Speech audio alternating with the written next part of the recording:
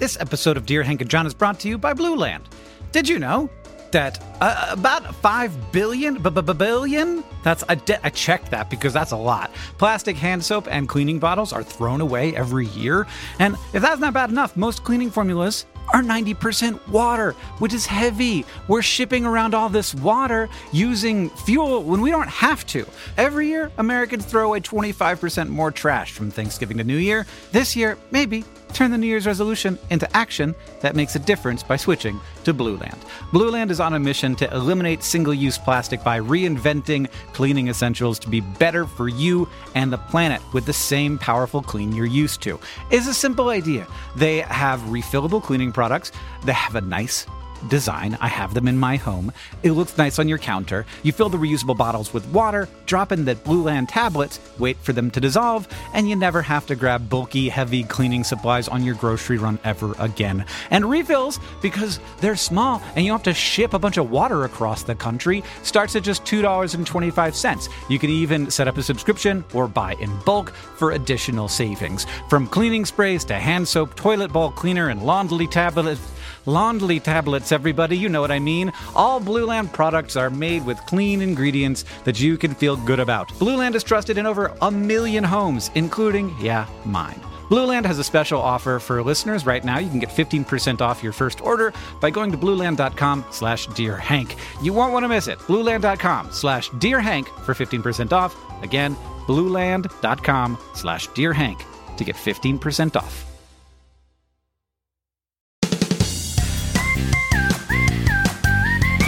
Hello and welcome to Dear Hank and John. Or as I prefer to think of it, Dear John and Hank. It's a comedy podcast about death, where me and my brother John answer your questions, give you dubious advice, and bring you all the week's news from both Mars and AFC Wimbledon, except this week we're not going to do that because this is being recorded in advance. How are you doing, John? I'm doing well. Thanks for asking. It's so sweet of you to be thoughtful like that. The other thing that we need to say, Hank, is that in addition to this podcast being recorded very far in advance, we're taking a week off after this week, which is, good news for people who don't like dubious advice, but bad news for people who love AFC Wimbledon and get their AFC Wimbledon news only from Dear John and Hank, which I know is a pretty significant portion of fans of the podcast. Most of them, I assume, listen for the news from AFC Wimbledon. Just follow me on Twitter or follow AFC Wimbledon on Twitter to find out what happened, whether the Dons did indeed qualify for the playoffs. Oh, so this is happening right at the most important moment in the history of this year's AFC Wimbledon. Arguably the most important moment in the history of AFC Wimbledon, potentially, because potentially we have a 25% chance of going up to League One and becoming the greatest third-tier soccer team in not just the history of England, but the whole history of the universe. Oh, that's exciting, John. Well, I'm doing well as well. And we're going to answer some questions. Oh, no, you got a poem. Hank, you got a poem. Hank. Poem. Usually we have a poem this part of the day. But? Well, do you want one? Yeah. Well, I mean, as much as I ever do. Wait. I thought we'd read another poem from Francis Cornford, Hank, the poet whose husband was named Francis Cornford. This one is called The Guitarist Tunes Up. With what attentive courtesy he bent over his instrument, not as a lordly conqueror who could command both wire and wood, but as a man with a loved woman might, inquiring with delight what slight essential things she had to say before they started, he and she, to play. It's a little dirty, but I figure we can handle it. Yeah. All right. All right, Hank, should we answer some questions from our listeners? Yeah. This question comes from Lisa, who writes, Dear John and Hank, my fiance is starting a startup. He has funding and everything. It's super swell. This isn't his first time doing the startup thing, but it is his first time doing it in a serious relationship. He's already starting to feel pulled in multiple directions, like going to bed together, getting up together, doing all the work, staying in shape, plus normal day-to-day eating, cooking, cleaning stuff, and feels stressed because he doesn't feel like he's working enough. It is true that if he were working more, the products would get out the door faster, but it's also true that if he burns himself out in the process, it's moot.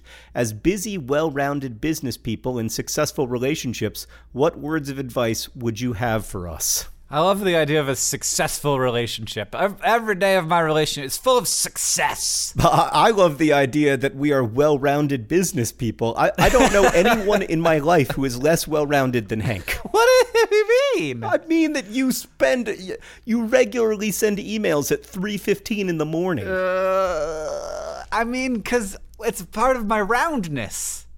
You got to go all the way around if you want to be round. Yes, Hank is an extremely well-rounded individual as long as you are only measuring work output. Yeah, it happens at all times. I don't know. It's gonna be a hard one for me because I don't know that I'm that good at this actually. I don't think you're at all good at it. I do work out at least twice a week. I sometimes make dinner like 2 or 3 times a week. I watch like maybe an hour or 2 of TV a day, and I read probably 1 book a month. So I feel like I do okay. Yeah, but I mean, yeah, okay, that's fine. So what is your tip? Where I mean, you are somebody who has done a lot of starting up of companies that have become successful, and now you have to run them while also starting up new companies to fill some gaping hole in your heart that only apparently more business ideas can fill. So what is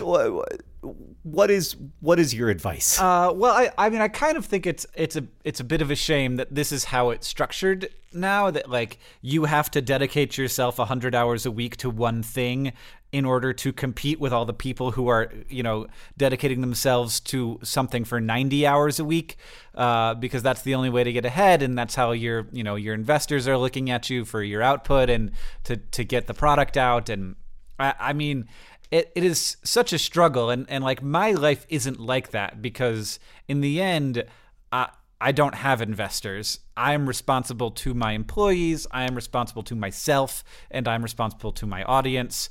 But like in the end, like if there's a reason why I can't do something, I can say that reason, and it's not someone who is paying me or has this like, this sort of very interesting relationship that funders have with founders. So I get to make a lot more decisions, I feel like, than the average business owner in terms of how I spend my time. But my suggestion, but the main thing is, okay, here's my tip. Figuring out how to not feel like you're being lazy when you are in fact taking care of yourself is about valuing that. Is about valuing the other things in your life. And because of this, I have a kind of unhealthy way of looking at it, but it is the only way I can manage to do it, where I think of the things like taking care of myself, taking care of my relationships as projects in the same way as I think of my businesses. And so I'm like creating a happy, pleasant home environment that I enjoy and that is constructive to me is in itself an important venture, an important project that I am taking on, and one of the big projects of my life, and one of the most important things that I will do with my life, and looking at it that way allows me to not feel like I'm not working enough when I'm doing something that isn't traditionally considered work. That's what I got. I like that answer a lot. I do think that adulthood for me has largely been about prioritization, and then to a lesser extent about weight gain. And then the third thing that I would say that adulthood has been about for me has been eschatological anxiety. A lot of worry about the end of me, and then to a lesser extent of the species. Well, that's... we got there early, John. Okay, we've got another question. This one is from Carly Grace, who asks, Dear Hank and John, Bob Ross said multiple times that he's painted over 30,000 paintings, and I want one. He also said he's donated over 2,000 of them. Where are those 28,000 other paintings? That's a lot of paintings. I imagined if he had like 5 paintings, they would each be worth huge sums of money, but because this man painted so many, they might not be worth that much. Sentimentality, sure, but because there are so many, can I just pick one up for $20? Where does one find a Bob Ross painting? Hank, I do not know the answer to this question. Do you? I kind of know the answer to this question in that if Bob Ross painted 30,000 paintings, which he said that he did, and I'm going to trust that he did, they all have homes. People like them, and they have them, and they're on their walls, and they do not want to sell them because it is very hard to find a Bob Ross painting. It is. And you can buy them, but they are expensive. Yeah. They're like $10,000 or like thousands of dollars at least. And there are also like a lot of various kinds of Bob Ross paintings, and some like he did a lot of smaller ones. Before he was a person on TV, he would paint like gold panning pans when he lived in Alaska. Yeah, and so those are very valuable because he did them a long time ago. Versus smaller canvases, and like I think a lot of them were given away to like friends and family and students and donated and then purchased in fund drives by PBS people, and the people who have those want to keep them. And there are a lot of Bob Ross fans in the world, and having a Bob Ross painting on your wall is a really cool thing to have. And so, amazingly enough, you can have painted 30,000 paintings and still have people want to pay lots of money for them. Pretty crazy. It is, although, to be clear, I don't think there are 30,000 Bob Ross paintings in circulation. I think a lot of those have been lost, or maybe he painted them over. Who knows? We don't have a great idea of how many Bob Ross paintings are currently in circulation. Yes, it's certainly less than 30,000 or even 28,000, because probably when he's saying that, this is Bob Ross saying, I've painted a lot of paintings. That is how I am now able to do this quickly and well. But a lot of those paintings were probably just scrapped and like, I don't like this, I don't like this, I don't like this. And that's part of the process of being a creator, is that oftentimes as John certainly knows, you do not publish every word you write. And I'm sure I have published fewer novels than I have written. And I'm sure that that's true for Bob Ross, that he painted a lot more paintings than that ended up being in the hands of other people. It occurs to me belatedly that lots of people probably don't know who Bob Ross is. He was a painter who painted on public television in the United States and encouraged the idea that everyone had sort of the ability to paint, and helped us sort of like see art as something that regular people did, not just that was done by geniuses in ivory towers. Hank, we have another question. This one comes from Paul, who writes, Dear John and Hank, over the past year, I've watched my favorite soccer team, Aston Villa, become the worst team in the English Premier League. I am from the US, and I have been a fan for about 5 years, but since the second tier of English football is not televised in the States, and Aston Villa will certainly be relegated within the next few weeks, bad news. That will certainly be relegated. Must be changed now, Paul, to has indeed been relegated.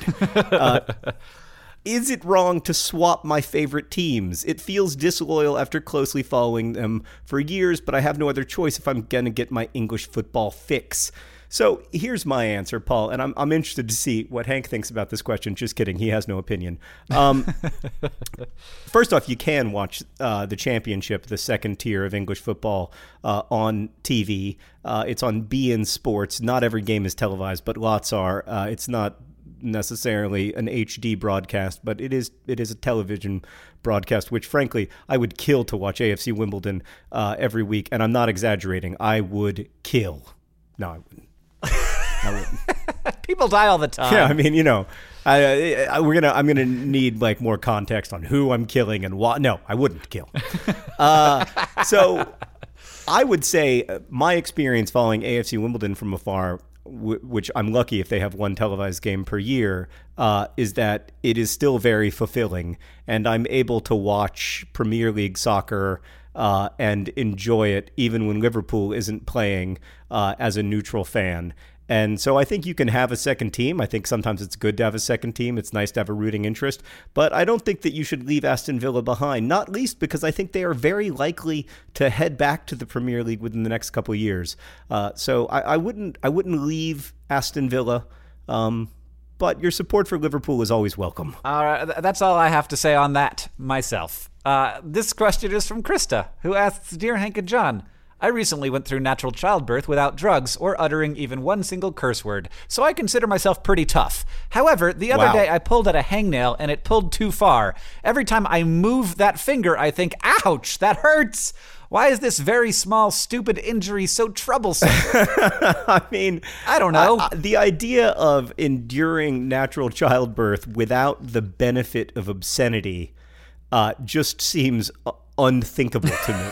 I know that wasn't the question, but I just want to say that for the record. I have witnessed childbirth on a few occasions, and the thought of not having profanity at your disposal in that time of need just seems unfathomable. Yeah, I also am amazed.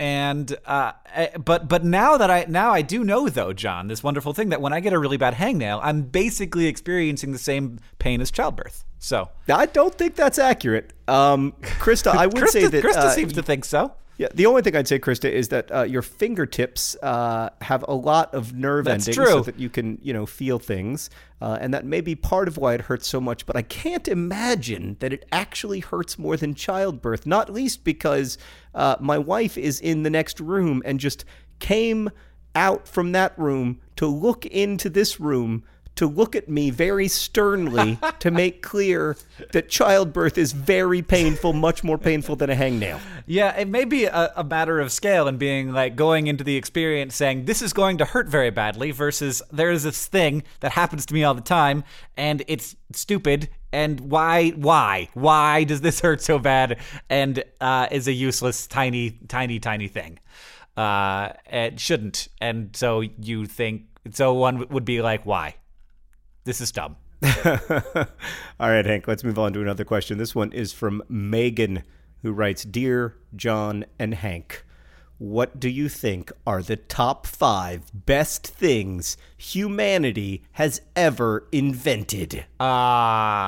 This is a great question. Should we do the fun list or the real list? No, I think we should do the real list. What are the top 5 all-time things that humanity has invented? Language. That's a good one. That's a good one. And now there's a question of do you count fire, which we didn't invent, but we did master, and it's proven very useful. Well, you could say that we invented the processes with Right. regards So, to for instance, we fire. didn't really invent penicillin so much as we discovered it, but it's been huge. However, I would not rank penicillin in the top 5. I would rank language in the top 5. I think that's a good one. All right, Hank, what about, this is my sort of 20th century, actually 19th century nomination for the top 5, the steam engine. Good. I was actually going to say, yes. Well, can we put the steam engine together with the electrical generator? Could that be one? Because then definitely. Yes, I think we almost have to. I mean, steam engines were good and electricity useful, but connecting them to generators. / the steam engine. That's that. And okay. those were very different times and happened, in different people and different places. But that's a good one. Mm-hmm. What about sanitation / sewers / toilets? Yeah, I think that's a really good one. I think that yes, that basically allowed for cities to work. Yeah, it's one of my top 5s just because I'm such a big fan of not cholera. I think that we would be remiss to leave out the invention of taking a seed that you want to grow and putting it in the ground intentionally for it to grow there. Yeah, that was huge. Agriculture, yeah, agriculture, and all is a big deal. All of the processes of that go along with agriculture, of selecting the things that went well and having planting those more, and then selecting the things that went well over and over again through generations, has been a really big one. Yep. We've got one more. I think that we're on the same page about what the 5th one has to be. Is it? Let's just say it on 3. Ready? 1, 2, 3. Vaccines. Bowling pins. Oh, bowling pins are great, but I think vaccines are an even bigger deal than the personal computer. I would be all right without the personal computer. I mean, we wouldn't have this podcast. That's for sure. But I don't think I'd be all right without vaccines. No, I mean, antibiotics are a really big deal, too. I like antibiotics, but I think vaccines are a bigger deal. I'm not sure which one I think is bigger. I guess, vaccines probably bigger than antibiotics. It's hard. I don't know. Yeah, they're both great. I'll tell you what, when people ask me like what period of the past I'd like to go back to, just none. Because all of those periods in the past, terrible. Full of gangrene. Full of not garlic bread. Just like gangrenous, horrifying, anesthesia-free surgeries. Yeah, give me podcasts. Give me iPhones. You know what I was thinking about? I love recently, Hank? Toothpaste. Yeah, I like toothpaste too. I think it's a good job. And fluoridated water. There's so many things that I love about 21st century living. You know another thing that I think is an underappreciated invention? Photography. The idea that we can use light and time to create an image it's just a fascinating idea that we never had that idea for like 99.9% of human history. Right. And for historians, it's so huge because what we paint and what we draw and what we sculpt is very, it's oftentimes not accurate. We're trying to create pieces of art that have a lot of context with regards to the moment that they are created in, but we lose all of that context. Whereas with a photograph, at least we know that this is the thing that. And sometimes there's context there too, but you can see what things looked like, how people dressed, although you're always seeing to an extent, even with a photograph, you're seeing a staged image, and that's something that's hard to remember because photographs feel. There's a great essay about this by Susan Sontag on photography, where she talks about how photographs seem real. But of course, they aren't, or at least we need to interrogate their realness. But I am just completely bowled over by the photograph, and we take it for granted because we live in this world that's super saturated with images, where people, most people around the world have images, in their homes, on their walls.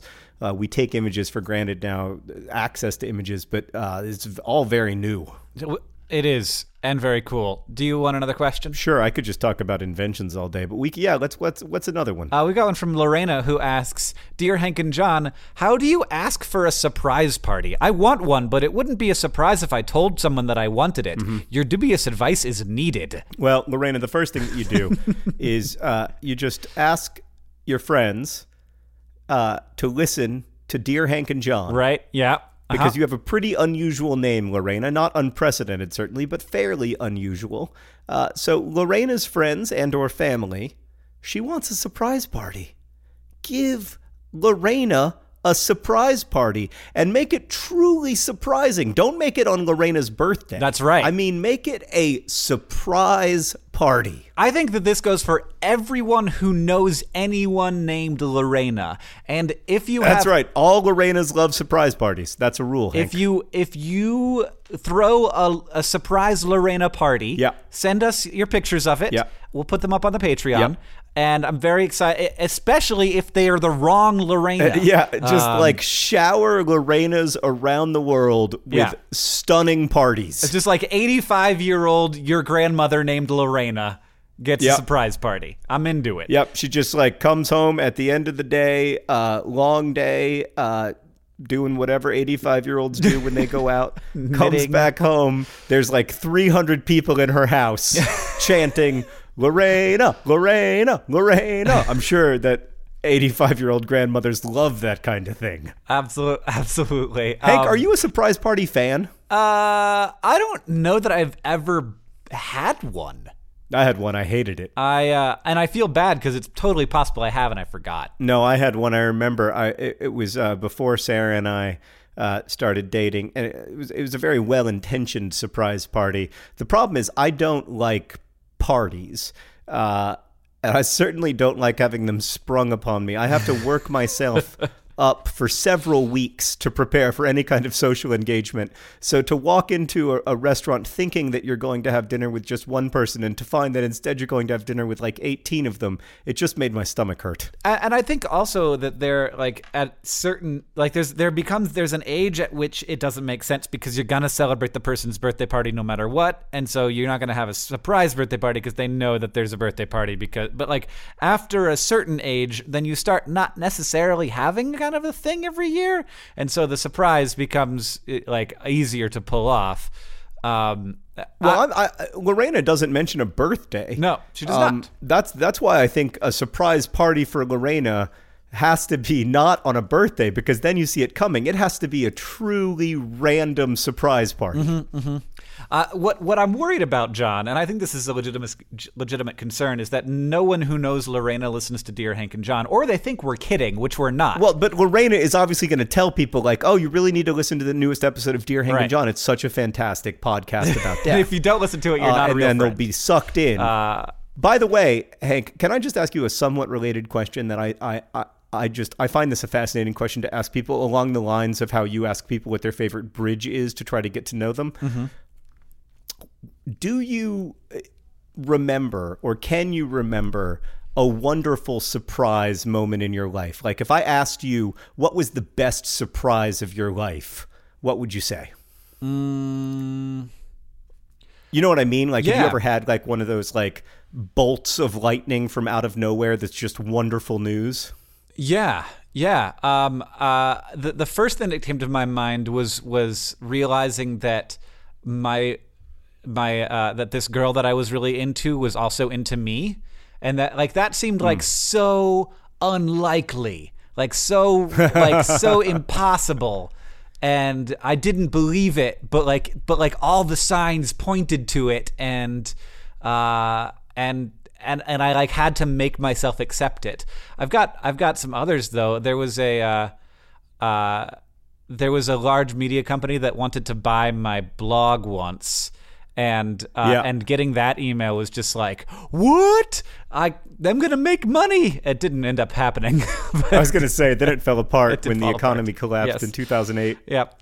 And that was definitely one of them. Also getting that email saying that like the first 3 years of Vlogbrothers was like that happening like once a month. And that was just not the first 7 months of Vlogbrothers, but yes, I know what you mean. There were a lot of like, oh my God, this is happening, and it was very exciting, and that sort of culminated in getting an email from someone being like, do you want to go interview the president? Which was a pretty intense surprise. But like that wasn't as like wonderful though, because it also came with this whole bag of anxiety. Right. It all comes with all this stress. Yeah. The ones that stick out for me are first and foremost, the day that we just moved to Indianapolis in, I think July of 2007. And, I was on my computer looking at the front page of YouTube, and I saw your face, and I realized that we'd been featured on YouTube, and that like our lives were dramatically different than they had been 10 minutes ago. And then the other that comes to mind is when I found out about the movie deal for Looking for Alaska, which has become a very complicated moment in my life 11 years later. But at the time, was by far the most money that I'd ever made from writing, and made it possible for us to move to New York and lots of other things. And it really did happen like out of nowhere. And so that was a pretty fun moment. I just think it's nice to remember those surprise moments. Like it gives me a little jolt of encouragement in my life. I've got a somewhat related question from Megan, who asks, Dear Hank and John, I love listening to the podcast. It beats out all other podcasts in my listening lineup. So, wow. And I have started to refer to it in my head as Brotherhood 3.0. Is listening to the podcast anything like watching the Brotherhood 2.0 videos when they first came out?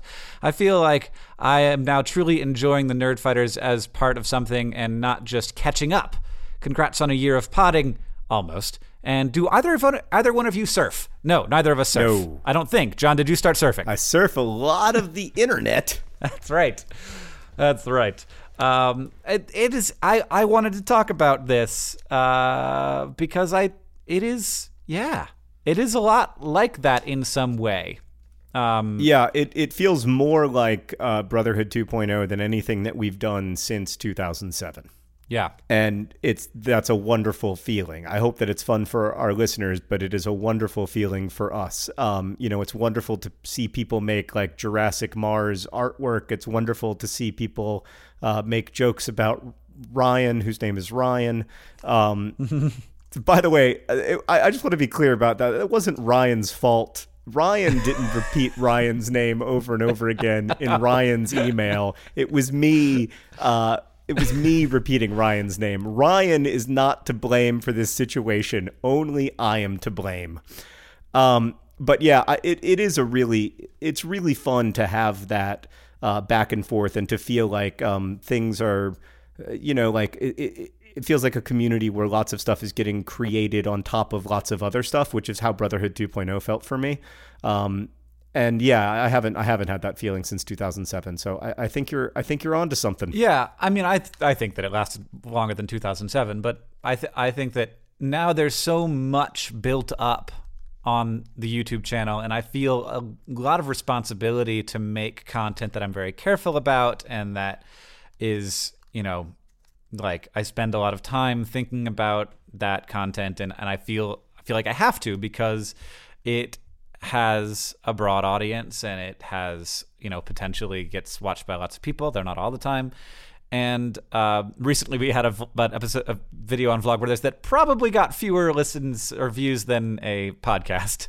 But yeah, it's kind of true. I mean, it's just fun. It's just, I don't know. This is so much fun. It's so purely fun. You know what I mean? It feels way more accessible because we don't build up, not all of this like infrastructure is built up on it, and we're just messing around, and that's really nice. And I'm really glad that we're doing it, even though this is the second one we've done in a row, and my voice hurts a little bit, and I've gotten hungry, and I have to pee. But let's keep going. Well, Hank, we have a question, as it happens, from Ryan. Oh! It's not the same Ryan, but no. I'm just so excited about it. Ryan writes, "Dear John and Hank, my name is Ryan." I'm just reading it. I promise. "And I, Ryan, am currently in my second year of college." He didn't repeat himself, but I'm just going to keep doing it. "I'm a writer, a soccer player, a devout lover of Harry Potter, and a brother. I also happen to be gay. I like to think that being gay doesn't define me as a person, but as I've gone through adolescence and been introduced to some of the realities of adulthood, I found my experiences to be inexorably filtered through the lens of my individual perspective. Like, I find it very difficult, for example, to even begin to imagine any high school experience that doesn't feature acute and exhausting bullying due to sexual orientation.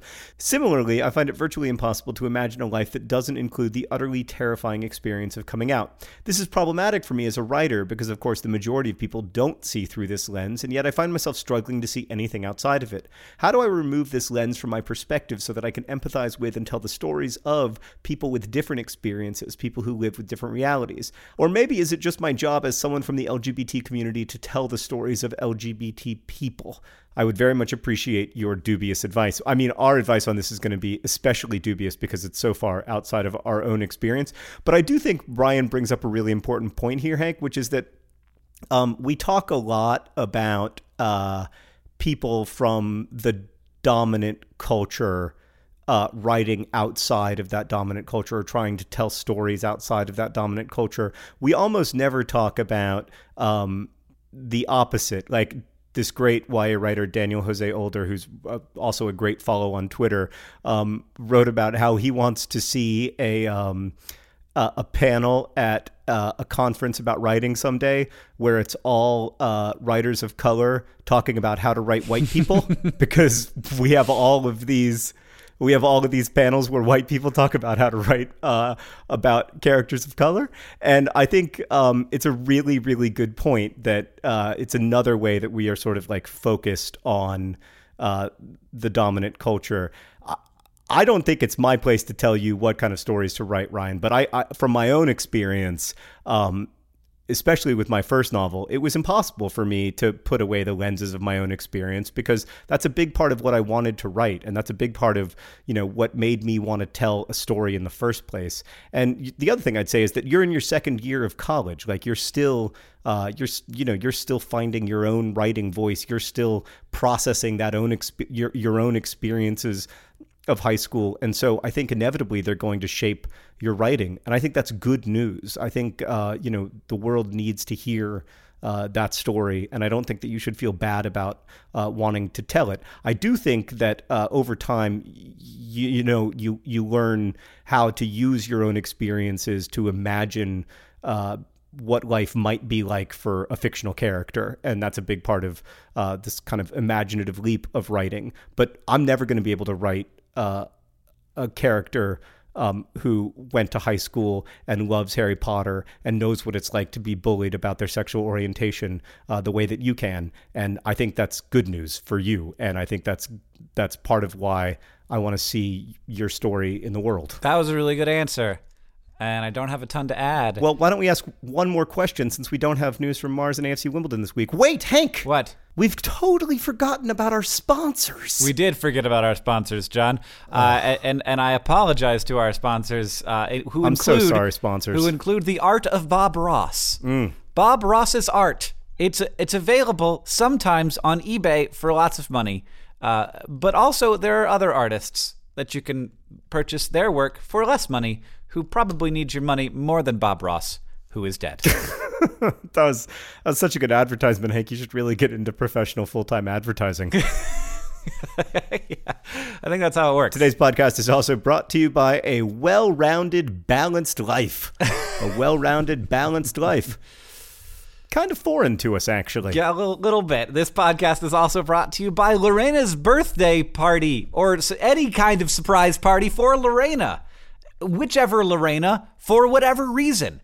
Lorena's. They need you to celebrate them. In a surprising way. And lastly, today's podcast is brought to you by agriculture. Agriculture, the invention that made it all possible. Oh, yeah. And also language was an important part of making it all possible. Yeah, I mean, I don't think... It's funny. I wonder if we could have had...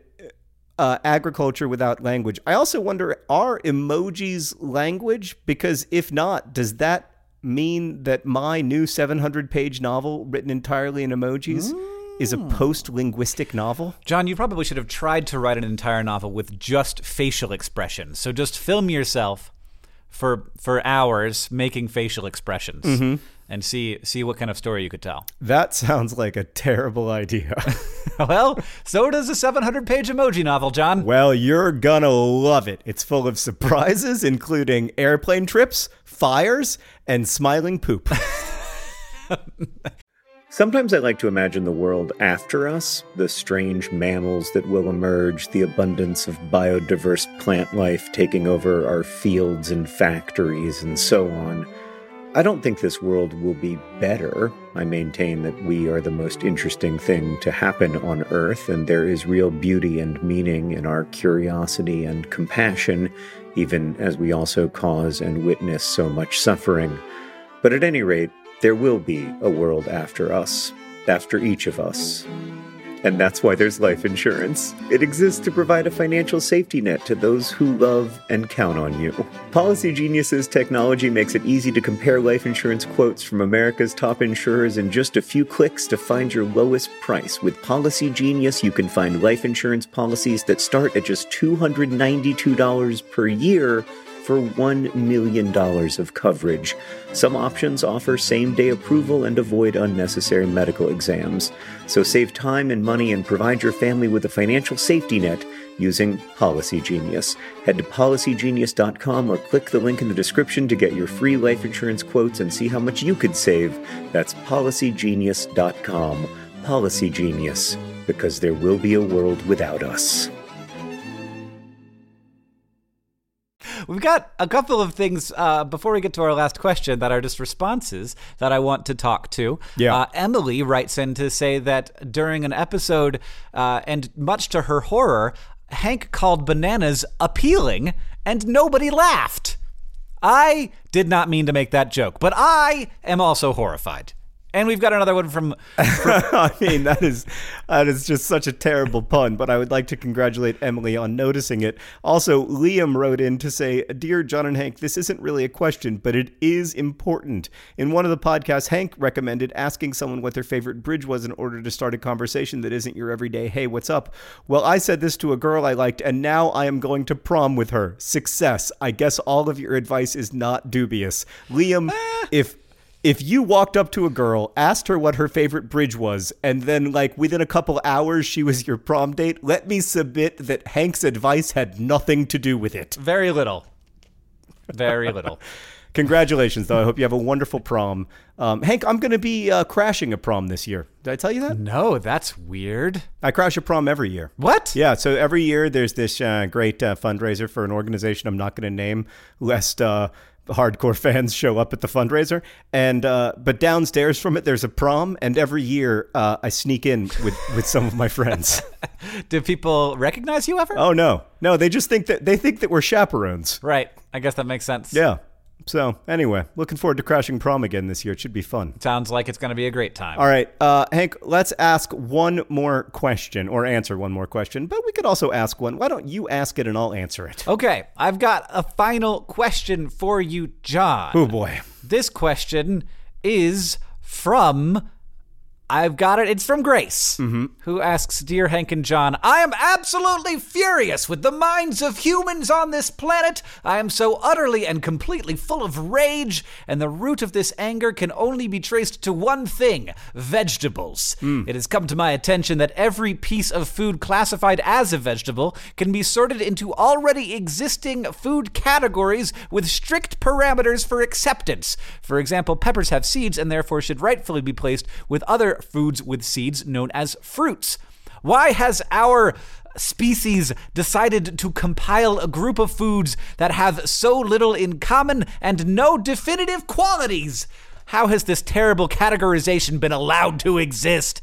And what can we do to stop it? Well, Grace, the answer to your question is that you're right that, like, potatoes have very little in common with broccoli, which has very little in common with, like green peppers. What those foods do have in common is that most people don't like eating them unless they are deep fried. So we've taken all the foods that we don't like eating unless they're deep fried, and what we do is we just call them vegetables. Basically, yes. I actually have, John, you may be surprised to find out, complicated thoughts on this matter. I'm not surprised to find that out at all. I mean, I thought that I pretty much elucidated the entire thing, but you can go on if you want. So there are... We classify things different ways and for different reasons. Vegetables are classified with respect to human use, not with respect to their biology. And the best example of this is Fahrenheit versus Celsius. These are two scales that are very practically different for practical reasons. They are not just objectively different, and there isn't one that's objectively better. So we have Celsius. We have Fahrenheit here in America, but Celsius is often referred to as the superior scale because it makes sense. At 0 degrees, water freezes. At 100 degrees, water boils. But there's a problem with it, which is that Fahrenheit is clearly better for actual humans. Correct. Because at 0 degrees Fahrenheit, it is cold, and at 100 degrees Fahrenheit, it is hot. Yes, and with Celsius, at 0 degrees Celsius, it is cold, and at 100 degrees Celsius, you are dead. Also, at 0 degrees Celsius, it isn't that cold. You know what I mean? Like, it's cold. You should wear pants, but, like, you're not going to die of exposure. Right. Well, basically 0 degrees Fahrenheit is when you should be legitimately worried about your life outside, as is, from my perspective, 100 degrees Fahrenheit. But oh yeah, I strongly agree. I don't go outside at either. I don't go outside at over 100 degrees Fahrenheit or under 0 degrees Fahrenheit. That's the whole reason we created Inside, was to protect us from those kinds of natural disasters. Yes. Protect us from the negatives and the three figures. And in the same way, vegetables is a classification for human use, not based on their biology, not based on science. And so it can be frustrating once we start seeing things from a scientific perspective to be like, God, why do we use these dumb systems? But it's because because humans are humans and we use things for human reasons. And vegetables are a categorization that's like, well, it's the things that seem kind of like vegetables. And fruits are the sweet things that have juice in them and stuff. And yeah, but then you've got the weird like crossovers. I mean, I kind of see the point that, for instance, tomatoes. Right. Yeah, they are right. Even they are right for there in the human middle. classification, they live in a weird in-between space because they're juicy, but they aren't delicious. They're like kind of good, but they're not great. Like a pear is great. A tomato is like good. Like a good quality heirloom tomato is an enjoyable eating experience, but it's not something that you want to have 40 of. Right. Yeah. Well, you don't have 40 pears either. Yeah, but there do. are no. Like, I do. Just like shoving a tomato in your face doesn't tend to happen, and it would happen a lot more if it tasted more like a pear. Right. Though I'm not going to take anything away from people who love tomatoes, and I did not know how good tomatoes were until I moved to Montana and had like not from Taco Bell tomatoes. Those are better. Nothing really against amazing Taco Bell, which we are hoping will become a sponsor of this podcast. I love me some quesalupas. Hank, I don't like it when you talk about brands and large corporations that could potentially sponsor us as if they aren't delicious, positive contributors to the social order. All right. Well, I have, I've been known to visit a Taco Bell, John. I've been known that's to visit disgusting. a Taco Bell. I can't believe you've been to a Taco Bell. I last went to a Taco Bell in 1996. I have no idea what's currently happening there. I last went to a Taco Bell probably more than a month ago. So, not every day. I have complicated thoughts on whether or not something should be a vegetable. And I think it's kind of confusing to have taken this existing word that existed for the description of something based on how humans use it and apply it scientifically, particularly with fruit, not so much as vegetable. I kind of feel like I know that there are classifications of what a vegetable is, but I kind of feel like a vegetable is kind of anything that can be grown on a plant and eaten. I don't know if that's accurate, but a fruit feels like it's a thing, and it has a scientific definition. And it frustrates me that we use that same word because they mean different things. And so really what we're saying when we say fruit is that it is like many words, a word with multiple definitions. And some of that's based on how we use the food item, and some of it's based on the biology of the plant structure. I mean, I thought that nothing could be less interesting than ending a podcast with the news from Mars, but I was wrong. Don't be mean. Hank, what did we learn today? Oh, gosh. Let me scroll up and see what we learned today. We learned that... I learned way, way more than I ever wanted to know about vegetable classification. We learned that the pain of a hangnail is similar to the pain of childbirth. That is just not true. Oh my gosh. I know. That's why it's funny to say. We learned that without agriculture and language, we would have been in big, big, big trouble. And we learned that when push comes to shove and I'm forced to think of something really fast, I tend to just say bowling pin, apparently. And most importantly, we learned that Lorena, all Lorenas, everywhere, need to be surprised with parties immediately. Thanks so much for listening to Dear Hank and John. You can email us your questions or your comments at hankandjohn@gmail.com. You can also find us on Twitter. You can use the hashtag Dear Hank and John, or just reply to us. I'm John Green on Twitter. Hank is Hank Green. Or you can follow us on our preferred social media, Snapchat. Hank is Hank, G-R-E. I am John Green's Naps, or John Green Snaps. This podcast is edited by Nicholas Jenkins. The theme music is from Gunnarolla. Rosiana Hals-Rojas helps us out with the questions. Our wonderful intern is Claudia Morales. You can help support the podcast and all of those people by going to patreon.com/DearHankandJohn. And as they say in our hometown, don't forget to be awesome.